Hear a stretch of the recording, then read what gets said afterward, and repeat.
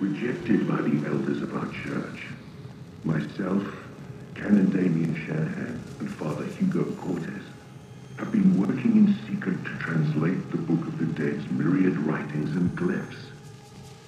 Its pages contain ancient rituals and incantations, the recitation of which proclaim to allow contact with supernatural forces that exist beyond the thin veneer of our known world. Welcome back to another podcast episode from Quality Check Podcast. We're just raising the dead today on this new episode, and I'm one of your hosts, Daniel Posey. Joining me, linked in hand, oh my reading goodness. the ritual. There you go, yeah. Is Drew Douglas. We got our turntables out. We have a very scary vinyl that we found in a hole after an earthquake opened up the earth. It's got scary stuff written all over it. I found a really creepy book, but you know what? I'm going to play the vinyl anyway. We thought it was a new Neil Diamond album, like an undiscovered one, that it was like a lost gem. And we put it on and decided, oh, well, this is much better. Today we're going to talk about Evil Dead Rise, which I saw yesterday afternoon. I've been thinking about this franchise basically for the last week or so. It's a good one to think about. Were you able to rewatch any of the Evil Deads leading up to this new one? So I did, and it's so weird because every single time this happens, every single time. So I start with 1 and I go to 2. And, you know, it's interesting because it's Evil Dead 2, Dead by Dawn, and then it's just Evil Dead 2. I don't know, whatever. It's a remake, more or less, or a reboot of the first one. It's weird. It's interesting because, like, I love the first one so much, but the second one truly nosedives into the wackiness and zaniness. And every single time I'm like, I know I've watched this, but I can't remember how many times I've watched Evil Dead 2. Because Evil Dead 1 is what always stands out, but I did that. And sadly, Army of Darkness has a special place in my heart. I did not get to do that, or the remake Evil Dead that came out, 10 years ago now? Something around that? Or 15 years ago? The requel. Well, it came out in 2013, so a decade. I didn't have time to rewatch any of these. It does. Watching Evil Dead Rise, without giving anything away about what you thought about the movie, did that make you want to return and watch the other movies? I feel like more often than not, I want to just go right into Evil Dead 2. Is Dead by Dawn an official title, or is that like an overseas title? Because it's never labeled that, but I always call it Dead by Dawn.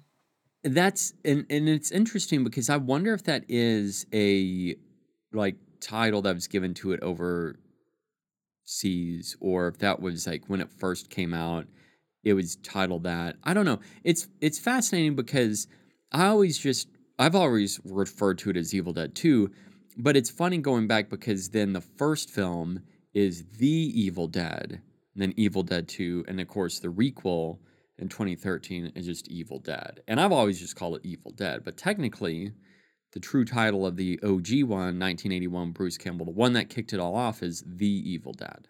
The Evil Dead. So this new one, if you want to get right into it, we should say full-blown spoilers for everything and anything. This new one, Evil Dead Rise, made for $20 million and was originally planned for release directly on HBO Max, which, watching now, in theaters, seems like the dumbest thing imaginable. Mm-hmm. Like, why was that ever a thing? I wouldn't say this is like the best looking horror film that I've seen, but it's really well made, and I think it definitely adds positively to like the Evil Dead franchise. Reviews have been pretty good, as we've covered. It made about $50 million worldwide, which is great considering Mario is still absolutely killing the box office. Just blowing it up. In 3 weeks, I think that's been out, and it's still making an incredible amount of money. So for this to open up with $20 million in the U.S., that's impressive. I feel like we've had a good stretch of horror films, and we're going to have more, coming up later this year. But what do you think about Evil Dead Rise? Did you love it? Did you hate it? Tell me, what would you rate it? Ooh. And also, you kind of teased it with me because I said, you saw it days before I did, and you gave me a little teaser. I was so hesitant to say anything as well because there are certain things that this movie does really well, and this is going to sound really gross, but I was talking with one of our listeners and friends, Say her name. and I said, She gets paid for every time we mention her name. I was. So Jesse and I were talking about this, and I said that this makes me seem like a demented person, but when you get a movie that just is blood soaked, because by the end of this is true. There's no other word for it. This gets blood soaked. It's so over the top, but it makes it fun to watch. I mean, it's if and I want to know more because it gets into later on in this when we talk about our favorite gory scenes and stuff like that. But something about this is just part of what makes Evil Dead the franchise so great is that being over the top. It plays into that, this movie does, and it does it in a great way. I do think that there are some smaller issues that keep it from being great, but I really like this. This was a high like for me. I didn't love it. It's not like a 5 out of 5 boomsticks. So I'm not giving it a 5 out of 5 boomsticks, but I'll go with, honestly, right now, I think I'll go with a 4 out of 5 boomsticks. I would say 3.5 out of 5. I do it on a 5 scale. This is something I enjoyed the heck out of it, but I will say, and we'll get into the negatives, is it fair to say this is a little overhyped 3 days or 4 days after its release? Yeah, I think so, because especially no matter if you go back and look at the reviews. Now, early on, let me put a disclaimer here. Early on, it was sitting at like a 96% by critics on Rotten Tomatoes. I'm like, what? We talked about that multiple times. How could this movie be so high? And of course, that eventually dropped to what it is right now in the mid 80s, or actually, is it 83? I believe right now. Even then, I feel like and even with my score, it's a little, and I might come down on that 4, but right now, I mean, it's good. It's just not that good. 86% right now on Rotten Tomatoes. So, Wow. So it's actually still climbing a little bit, because I checked and it was about 83. and yeah, because that's the last time I saw it as well. I just pulled it up and looked, but yeah, 86, and that's still just, I think, a little too high. I'm not using this time to crap on the movie or say anything bad, because there are a lot of great things about this. But as far as like that score, I do think that is a little overhyped. A little bit. It's hard though, because yeah, it was. Everyone that saw it seemed to love it. But again, that's like festival screenings. People are going to go wild for that. Yeah, and that's the audience too that this movie's meant for. They were ready for it. Now, at the beginning of this movie, we kind of get a narrative swerve, because it opens at a cabin in the woods, which, if you've seen the first two or the 2013 movie, it's set at a cabin in the woods. I thought immediately right off the bat, we have like the POV, which Sam Raimi made so famous, of the demons moving through the woods, and we get that immediately, and it turns out to be a drone. I thought that was a pretty clever way to start the movie. We do the cabin stuff, and then we change the setting immediately. It jumps to Los Angeles. It's in an apartment building. In hindsight, I kind of wish I didn't know anything about the plot of the setting before seeing this, because it would have ruled to go into this having an idea in my head of, oh, it's going to be in a cabin like the other ones, excluding Army of Darkness, and then we jump to the apartment and you have no idea that's where it's going to take place. That would have ruled. But did you like the change of setting overall? Oh, 100%. Yeah. I think I love the fake out, and I didn't even realize we were going to that cabin in the woods setting. I did, like, obviously in the trailer, I think I don't know if it's the first trailer or not, but it was the trailer where it's like the mother of all evil, and then we see this lady rising up from the pond or lake, and it's a great shot. It's a cool shot. And then in the movie, that's when we get our title card, which is a freaking awesome title card, by the way. Fantastic. Yeah, it was so good. And then it cuts from that, which is a very brief introduction, to the movie, and then we cut to the actual setting, which is in the city. I like that in the cabin and that fake out. I was not expecting that we would go back to that in the end, because then, that's fine to do that in ways. I think it was fine, but I really appreciate the change. That's another thing that I don't know works so well for me, because it's like, all right, so you're telling me that this earthquake happens, and it's a vault that one of the kids gets down into to pull up the book and vinyl. I don't know, actually, the more I'm talking about it out loud, the more I kind of like that, because of course an earthquake would have cracked it open, and there's no other way that would have gotten that open in the first place because it was sealed off from the vault. Yeah, I don't know. I thought the setting was awesome. I love that it was just a downpour the entire time. And initially, when this was like released, what the plot was, it was like a skyrise apartment. I envisioned something really nice, and I like that this is like run down. It's on its last legs. They're going to tear it down, and the people living there. I mean, there's people still there, but it seemed like it was pretty desolate, which opens up the possibility of just like one. I do kind of like at the end of this movie, we don't even know other people are in the apartment, and all this is going on, and this woman just leaves unaware of everything that's just happened in the last like 3 or 4 hours. I thought that was kind of like a darkly humorous way to end the movie. Yeah. Yeah, I thought the setting change was really cool. It works because it keeps everyone confined, and they, I think, found smart ways to keep everyone trapped. Yeah. On this level, and yeah, I thought that was cool. Now, what about the characters? Because I was really worried that this is a story about family. Ultimately, it's a mom, now single mom. She has 3 kids. I was worried going in that I was going to hate the main character's kids, or Ellie's kids. Right. I actually found them pretty tolerable. That sounds kind of dismissive, but I wasn't actively rooting for anyone in this movie to get sliced and diced. That is the biggest twist for me, where I did not expect for, let's see here, the first one to go was Bridget, I believe. And then the second was Danny. And of course, Nell Fisher, who plays Cassie, the young girl, the youngest of the 3. Youngest in this franchise or this universe, because we've never had someone that young. And I thought that was smart too. I mean, we know, at least I went in this going, there's no way they're going to kill her off. Yeah.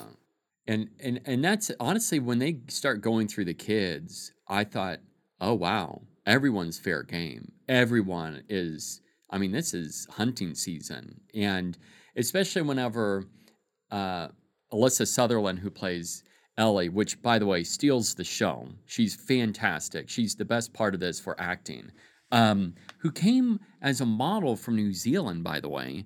And she has had such an interesting approach to this. But I think that she's my favorite part of it, just because she has that.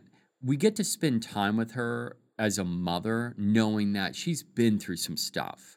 And she's doing what she can to keep her kids, you know, to support her family. And then we see her turn, and she's just like saying all these cruel, vulgar things about her family. And it's like her kids love her, but yet she's doing this, and it's just so jarring. But she does a great job with that transformation. And as she continues to go down this hellacious rabbit hole of just decomposing and becoming more gruesome and gruesome. She was great, but the kids on top of that, though, they really surprised me. And here's the biggest thing for me, though, with the kids. Even though I enjoyed them, because I thought they did a great job. I would say Bridget was like okay. Like Bridget's character was like the one that I thought was just like all right, not like the standout, but I think she was the weakest link. Although she did a good job. However, well, she's in the whole thing, but she's like not in the whole thing. Yeah. Like she gets it pretty quick. Yeah. And so with that being the case, the with the kids, I could not remember for the life of me the names of the kids. Now, Ellie and Beth, those names stood out to me, and even Cassie. But even with Cassie's character, I'm like, oh, just the little girl. Like that's what I kept thinking. Yeah. And it sounds bad, but that's the one negative, that even though they were great, I just couldn't remember their names by the end of this. Well, that's okay. I find myself consistently watching things where, like, an hour into the movie, I'm like, oh, that character's name is so and so, and maybe I should be paying better attention. Yeah, the kids are all really good. Alyssa Sutherland weirdly has a face that is attractive and also creepy. And then you have her transform into this Deadite, and you're like, oh my god, she's like a monster, Yeah. like horrifying to look at. Don't you think that she's kind of got this Olivia Wilde look as well? Yeah, she does. She reminds me of someone else that I can't place. Well, kind of a Bryce Dallas Howard thing. Every once in a while, I was like, oh man, you look like her. But yeah, I kind of went back and forth of finding her attractive and then having her just kind of creep me out. Now, her sister is Beth. She's the final girl in this particular movie. And the franchise shakes things up. I mentioned that the little girl survives too. Usually it's just one person. 2 people survive in this one. I had no doubt in my mind, though, that they were not going to kill the little girl. Nah, I mean, actually, yes. I did think that there was a possibility, but you know what? Actually, yeah. I do. I was thinking, especially when they were going through and knocking kid by kid out, I thought that there was a possibility.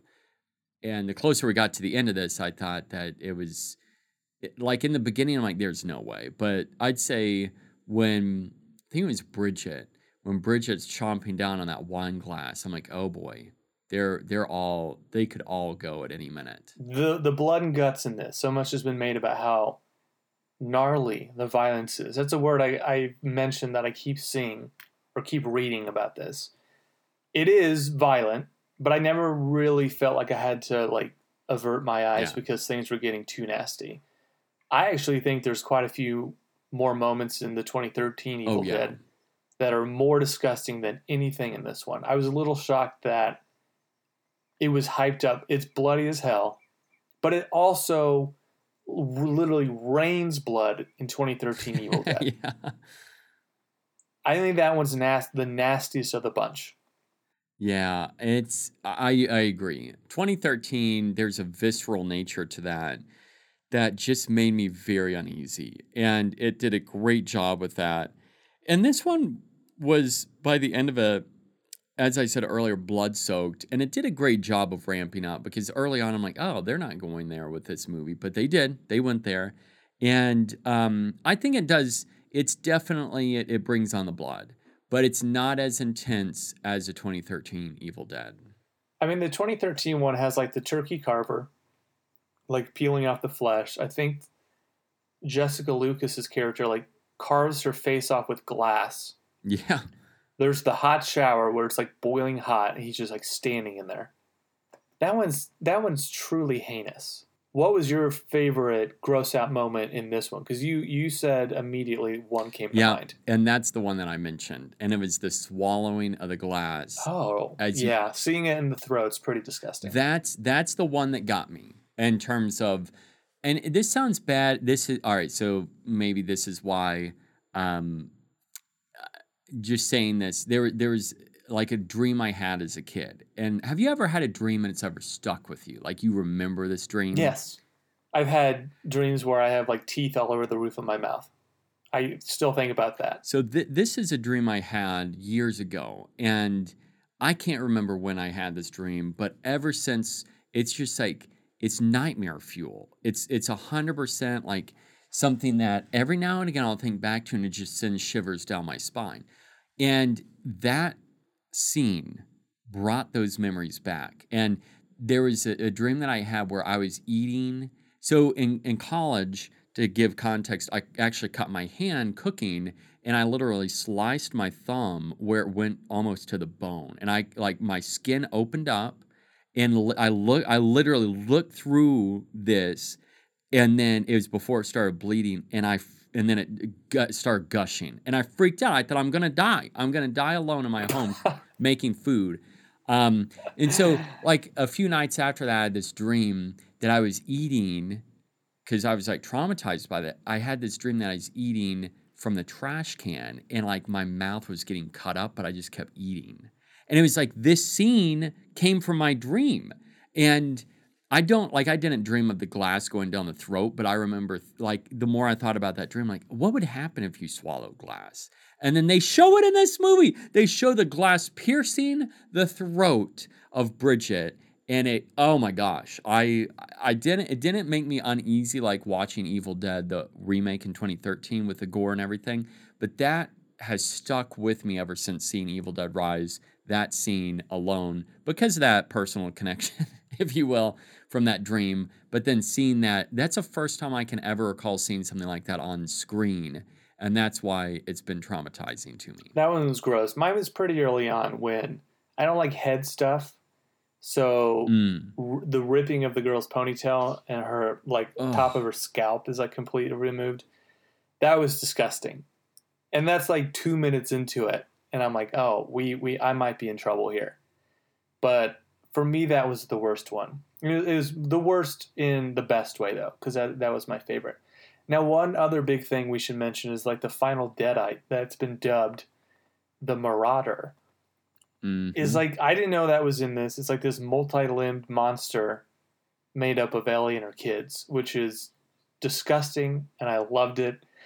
Talk about the worst family ever. I don't even know what you would call that, but they're all unified and creeping around like the human centipede or something. Did you love that? Did you know that was in this? I did not realize that would end up happening. And then the first time I'm like, eh. But then I was listening to an interview with Lee Cronin afterwards talk about that. And it's supposed to be like the demon just becomes stronger and stronger. And that is part of it gaining strength. And I thought, okay, I can get behind that. To me, that makes it a lot more, like the rewatchability behind that is higher, where now I kind of want to go back and see how it was designed. And then also on top of that, he was talking about how the lockdown happened around that time. And so it gave him time to go in and fine tune that final boss battle, if you will, and make it sleeker, and he trimmed it up to make it where it's all killer, no filler, basically. And to me, I like that, and I want to go back and rewatch it because it did not seem to waste any time during that when we get to the Marauder. And I mean, I like it whenever it's coming from the elevator, tearing through the top of the elevator, and then coming out of the elevator. And so there is like something about it that is actually, now that I think about it, pretty scary, pretty spooky. And they don't rely on bad CG. Like, it all looked pretty practical. I love the body horror element of that because I just didn't expect it. I thought that was really cool. Yeah. Now, for what we didn't like, I guess my biggest gripe really comes down to just franchise fatigue. It's something we discuss a lot with Scream 6 because it seems like there's only so much you can do with any of these long-running franchises. They do enough to change this movie, this franchise, to make it feel updated and new, but at the end of the day, you are unleashing evil. The evil consumes someone, and they just go on this nasty killing spree.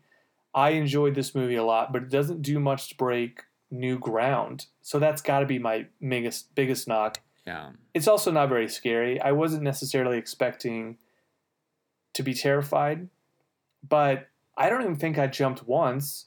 Maybe that's a good thing that this doesn't rely on stupid jump scares. Yeah, and that's an interesting thing that you bring up too, because even with the 2013 version, there was enough of it feeling, like I said, uneasy is the best word I could use to describe it, because this one never. I mean, there were parts where I'm like, "Ooh, man, that's gross," but it never made me like gag or anything like that.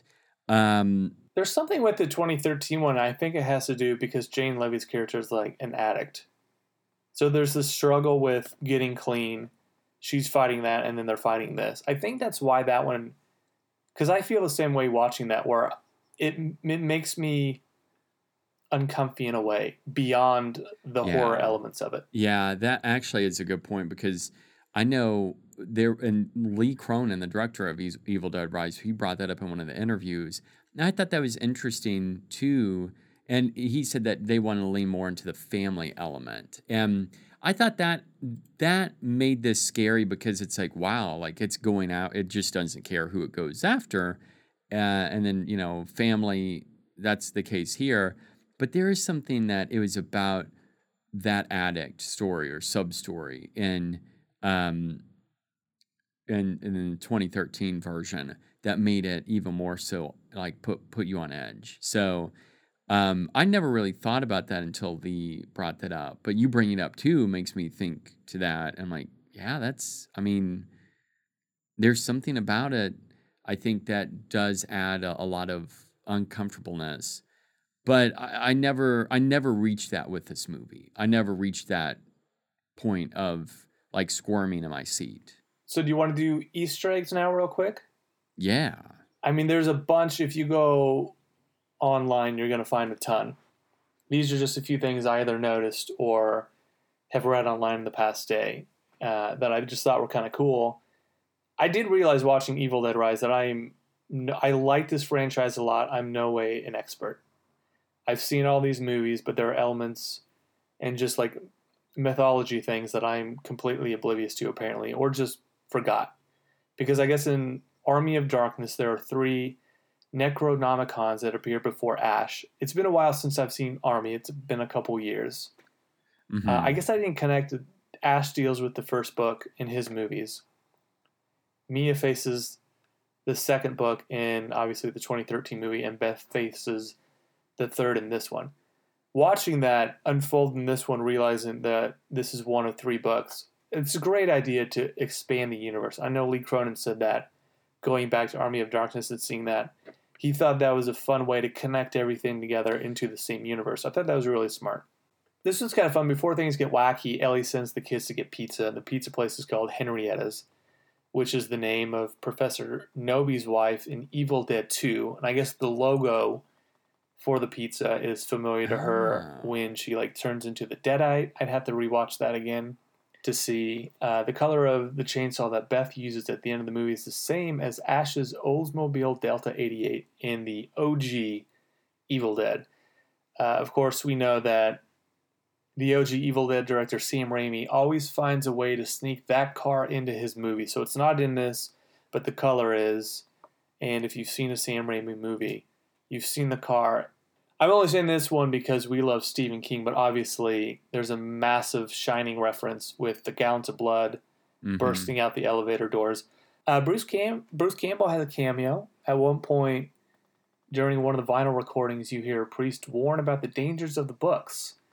Director Lee Cronin has said the voice might actually be a time-displaced Ash Williams, and that's something that could be explored in upcoming sequels, which they've gone on record saying we want to do an Evil Dead movie every like 2 or 3 years, which at some point we maybe don't want to do that. Like I like that there's been time between all of these movies, but yeah. I do think that this universe is open to more of these. Yeah. Bruce Campbell said he would do another Evil Dead, but I'm pretty sure there was a stipulation of something like Sam Raimi has to direct it.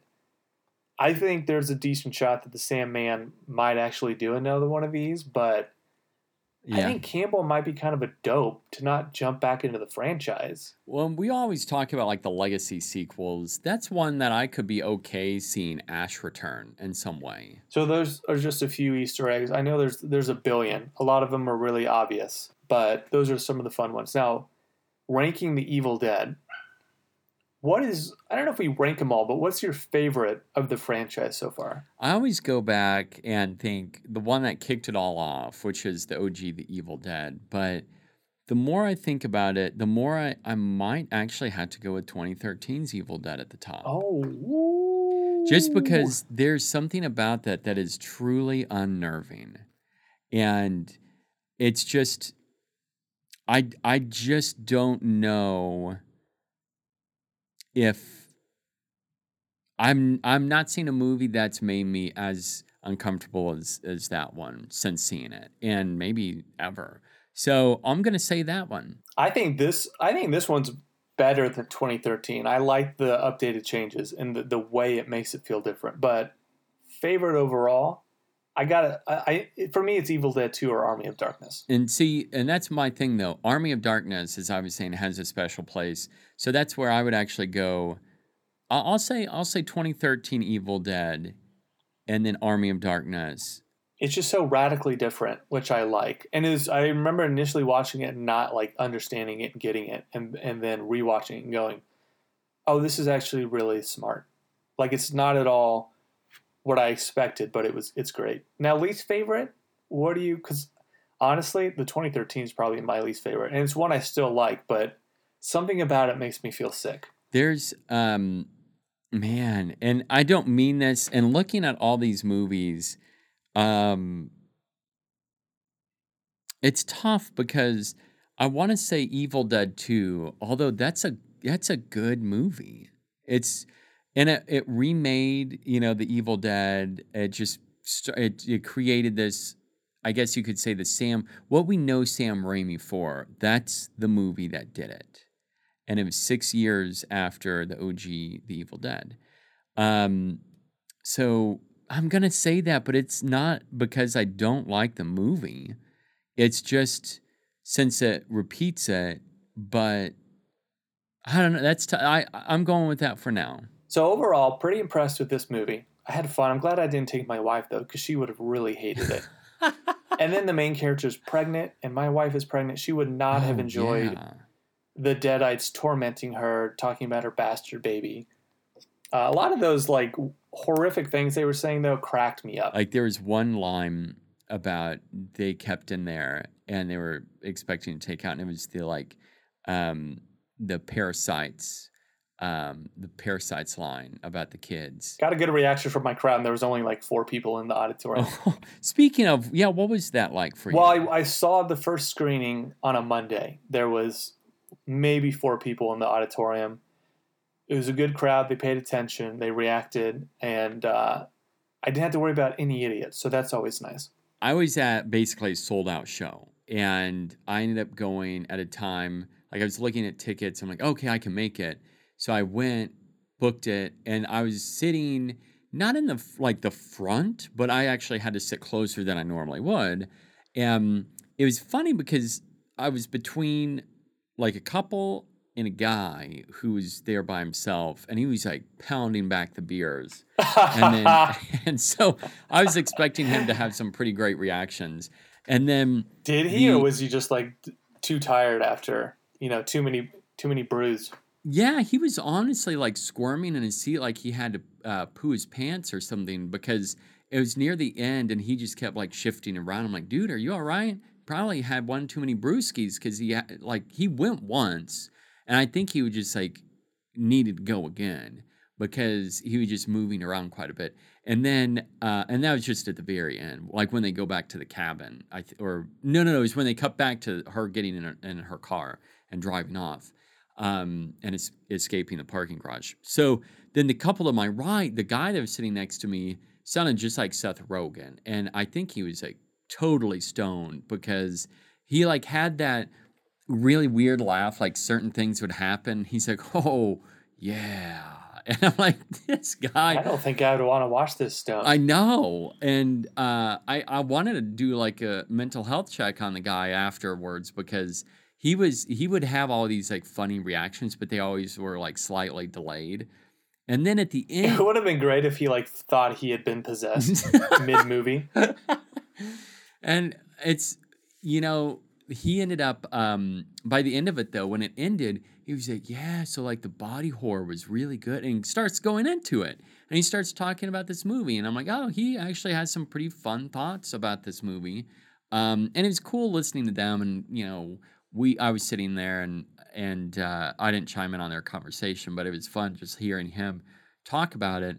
And we were watching the credits, but the crowd though was overall pretty into it, and they like a lot of the super gory scenes and stuff like that. They were not necessarily like commentating, but they were reacting. They were pretty reactive, and like, especially with certain things, they'd be like, ooh, and oh, gross, and stuff like that. So it was fun to watch it with them.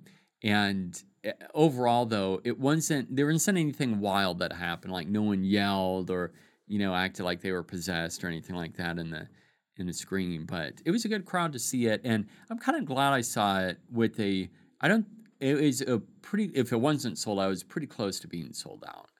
And that made it a lot of fun. And it was later, so it wasn't like a midnight or like 10 o'clock showing. It was, but it was in the evening, enough where you walk outside and it's dark and it's like, ooh, this is kind of spooky. That's kind of creepy. Now, Yeah. I'm a little surprised they didn't have some sort of end credit scene. Well, now they had the reading, and it was just like the audio from that. But I wonder if you play that back, if that's something else setting something up, or if that's just like an excerpt from the reading of the album that you hear earlier in the movie. Now, if this happens to you, one thing in any horror film, you have to be like, are these people acting rationally?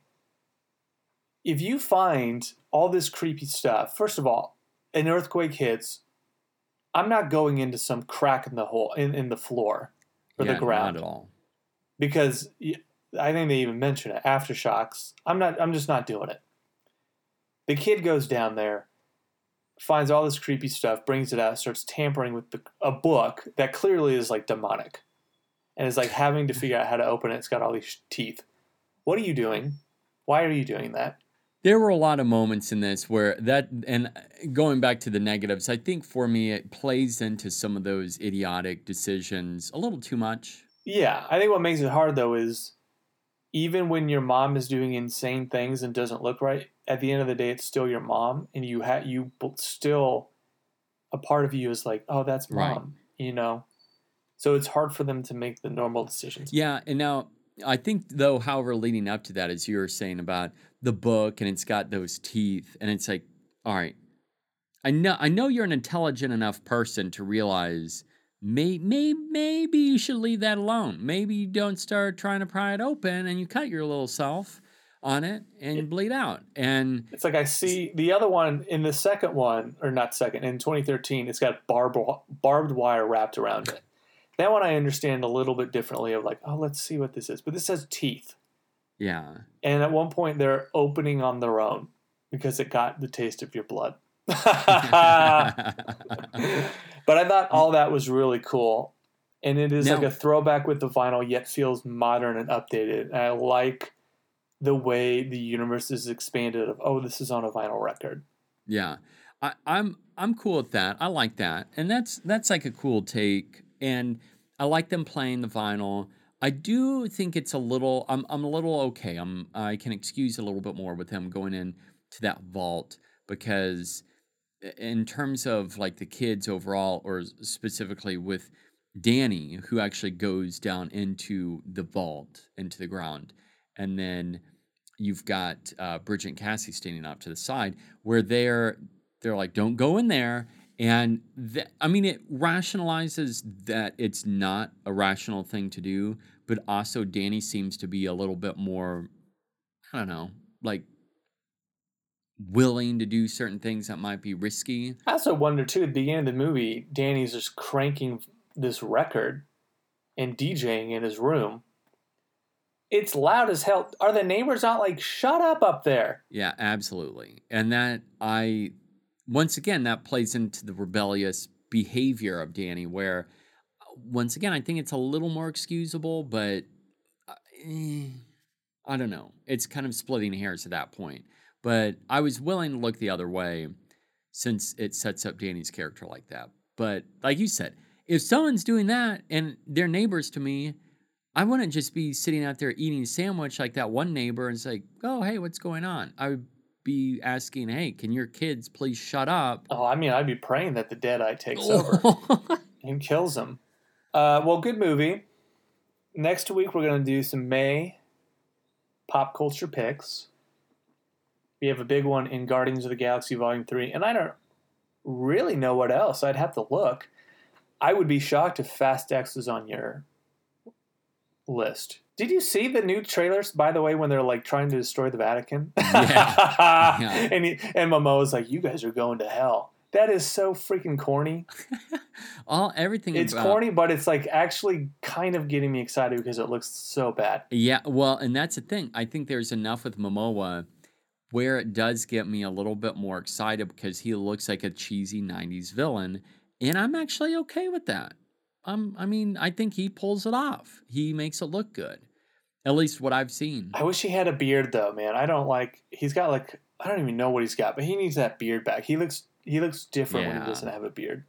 You think he's going to have his shirt off at any point? Oh, absolutely. There's going to be a scene where he's going to like rip off his shirt and take on Dom one-on-one.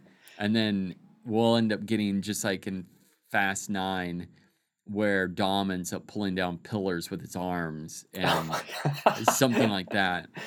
Imagine if that was you're one of these characters and that was your real life and all these things have happened to you. And you're like, yeah, one time I literally drove a car into space and we like flew down. And people are just like, what have you been doing? So maybe Vin will show up, or not Vin, maybe Momoa will be the villain in the next one too. Who knows? I saw they announced writers and stuff for it. Yeah, and we've got the director. We were talking about that before recording, but the director is returning, who's doing F10 or Fast 10, whatever we want to call it. That director is doing F11, Fast 11, whatever the heck that will be called. And I bet you anything, Momoa lives, or maybe is there like a fake death, and then he comes back in the 11th. Or he has a twin brother. He's got a twin brother, and that brother is the bad guy in the next one, the final one. And they keep. I'm not kidding. People are like literally teasing. When the time's right, we could do CGI Paul Walker. What? Why? It looked awful. Whenever the one where they say goodbye, and Fast 7, I understood why they had to do it. So it's like, okay, it works. Don't do that. Do not do that. The fact that they're even open to it is truly asinine. Yeah. But it just makes total sense for the franchise.